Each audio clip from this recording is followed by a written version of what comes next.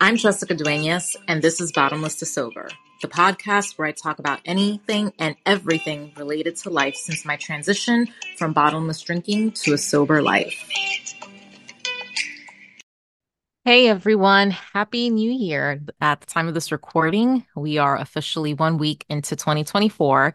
And oh my goodness, I see so much stuff on the internet of people like constantly dying to change themselves. And so I figured that I would take some of the content from my prior New Year's Eve workshop and kind of make it into a podcast episode because I really feel like there's there's a lot of energy that I see online of people just really being hard on themselves. And so I just thought that maybe having some conversation, a one-sided conversation around self-forgiveness might hopefully be helpful to someone listening. And so first I want to kind of talk through some terms. And I really the big one that I want to talk about is the difference between guilt versus shame.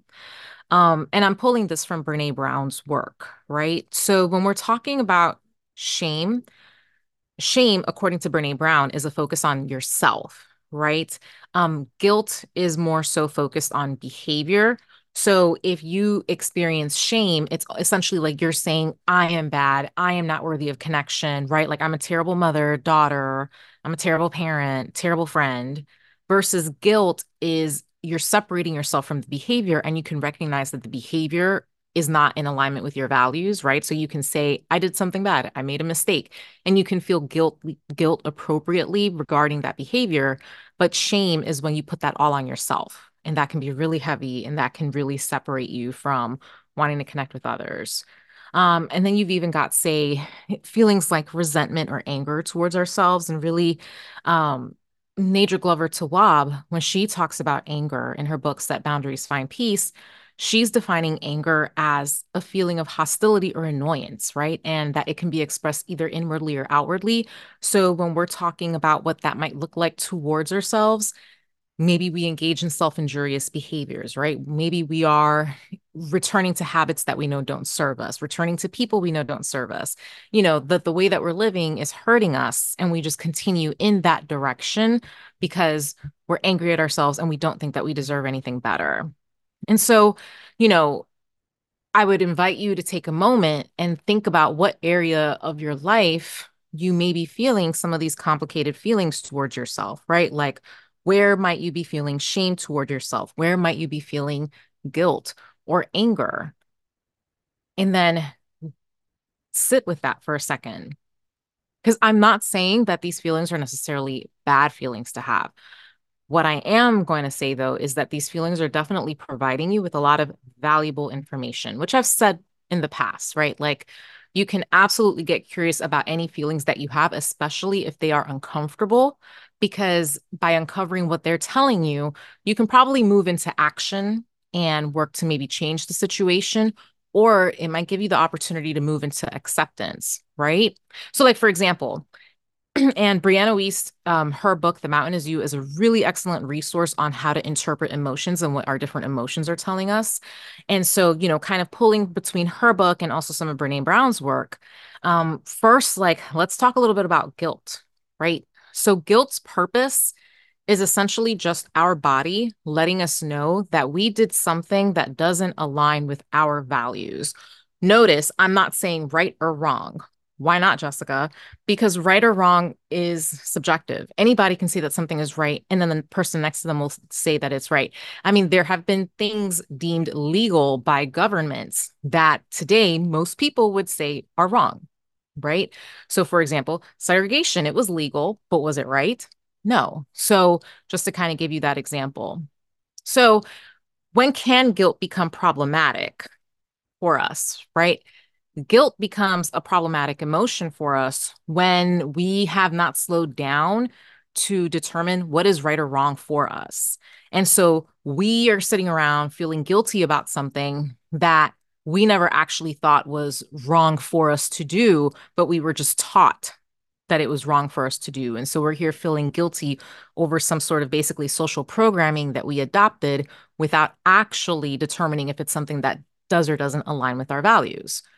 So, I mean, questions that you can ask yourself, right, when you are experiencing guilt, like, is there something that I can admit to having done wrong based on my values that I can correct moving forward? Or is it something that I actually didn't do wrong, right? Like, those are good questions to slow down and ask yourself. And like, especially if the behavior completed does not fall out of alignment with you, can you give yourself permission to reframe this narrative around your feelings, right? Moving on to shame. So shame, right? Shame, Brianna Weiss talks about how it's like a dark side of embarrassment. Like embarrassment, if you feel embarrassed, your body's letting you know that you did something you're not proud of, right? You might feel like a little sinking feeling in your stomach. You might feel tightness in your throat. It depends on every individual is different. But when it turns into shame, shame is problematic because it makes us falsely believe that we're not worthy of connecting to others, right? And like I said earlier, we take on this mindset of I am bad, I'm not worthy, etc. And that's hard and that's heavy on the heart. And so, if you are experiencing shame, right, like what are some questions that you can ask yourself?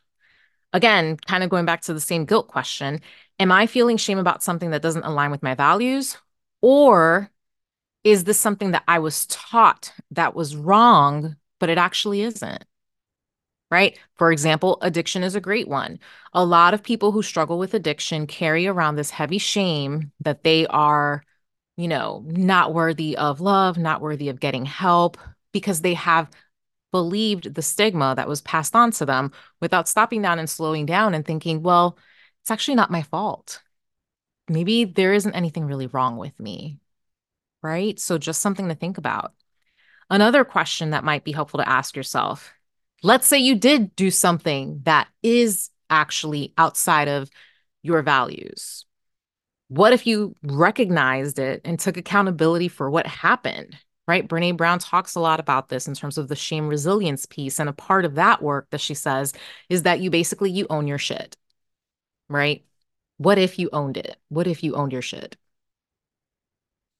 And if you do choose to own it, do you have a safe space to reach out to somebody else, to another human, and talk about this experience, right? How would you treat a loved one who was in this situation? Could you practice that love that you would show them, but turn it around and practice it towards yourself? What about if you're experiencing some sort of resentment toward yourself, right? Or anger towards yourself, right? When you're feeling that kind of emotion internally towards you, it's self-directed. I mean, your body is basically letting you know that you've set some sort of unrealistic expectation for yourself, right? And when the expectations we set for ourselves are not immediately attainable, we're breaking trust with ourselves, right? And so we're hurting our own relationship with ourselves. And so, questions you can ask yourself. I feel like I said yourself a lot, but whatever.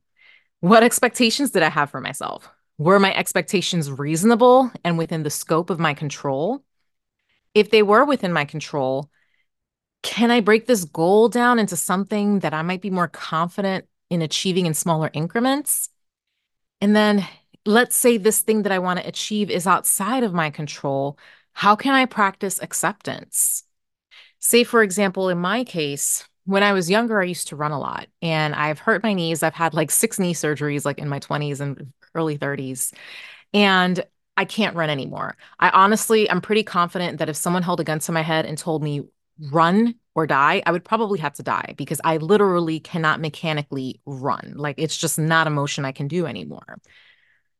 For a time, I became resentful at myself and angry at myself because I had hurt my knees. But honestly, back in those days, I didn't really understand what was going on with my body. I was not caring for my body in any way, shape, or form, to be honest. And at this point, like I feel that resentment or I feel that anger because I want to run, right? Like I would love to be able to get on a treadmill or go outside on a trail and run, just run, but I can't do that anymore. And so this is outside of my control. And so the only option that I have is to practice acceptance and have peace over the situation Or I can be continuously like feeling the pain of being resentful and angry towards myself. And that's not going to be helpful. But I wouldn't have this self-awareness if I hadn't slowed down to kind of talk this through and ask myself, is running within the sphere of my control? And it's just not, right? Um, Same thing going into more specifically anger, right? Like anger is when we experience it, like let's say towards another person, it's typically because they have violated a boundary that maybe we didn't even know existed, or maybe we did know it existed and the boundary still was violated. But you know what? We can violate boundaries towards ourselves as well. We might violate our own boundaries. And so when we feel angry towards ourselves or anger towards ourselves, we're learning that maybe there's something that I need to take action on. Maybe there's something that I actually really care about that I need to work more on, right? Um, you can ask yourself, what are my core values? How did my behavior violate them? How would I treat a loved one who made the same mistake, right? What limits do I need to set with myself moving forward, and what support might I need? Right. And so just kind of using these reflection questions to look at these different emotions, we can move from the narrative that these are just terrible emotions to have. And gosh, how can I numb them? How can I escape them? Oh, I'm such a messed up person. Why am I angry and resentful at myself? We can move from that narrative to, okay, what information can I pull? Right? What can I do now that I know this about myself? And so I say all of this because it's January 7th, and you may be listening to this and you started on some sort of a goal and it's already not happening. And you're a perfectly fine human exactly where you are. But especially if you're feeling some frustration about some of these goals, I invite you to like get curious just there, right? Like, why are you trying to accomplish what you are trying to accomplish? I always ask people that. Where did wanting this goal come from? And is it in alignment with what your values are? Right. And if you're finding that you have these complicated feelings coming up, then dig deeper, get more curious.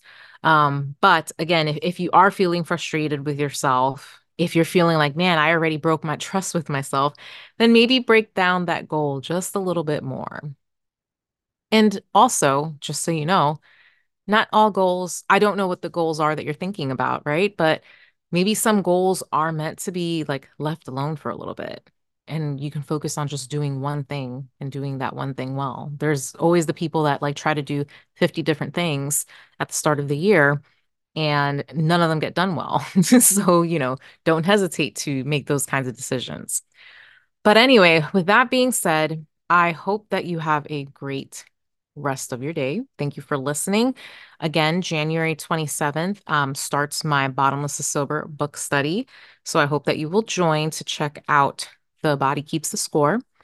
And you can sign up for that on my website, bottomlesstosober.com. Thank you so much and take care. Hey, if you are enjoying what you are listening to, I invite you to subscribe and share the podcast, but also go to my website, bottomlesstosober.com, and find out other opportunities to work with me, from free workshops to writing classes to one-to-one life coaching opportunities. You can schedule a free consultation for that. Everything is available at bottomlesstosober.com. See you then.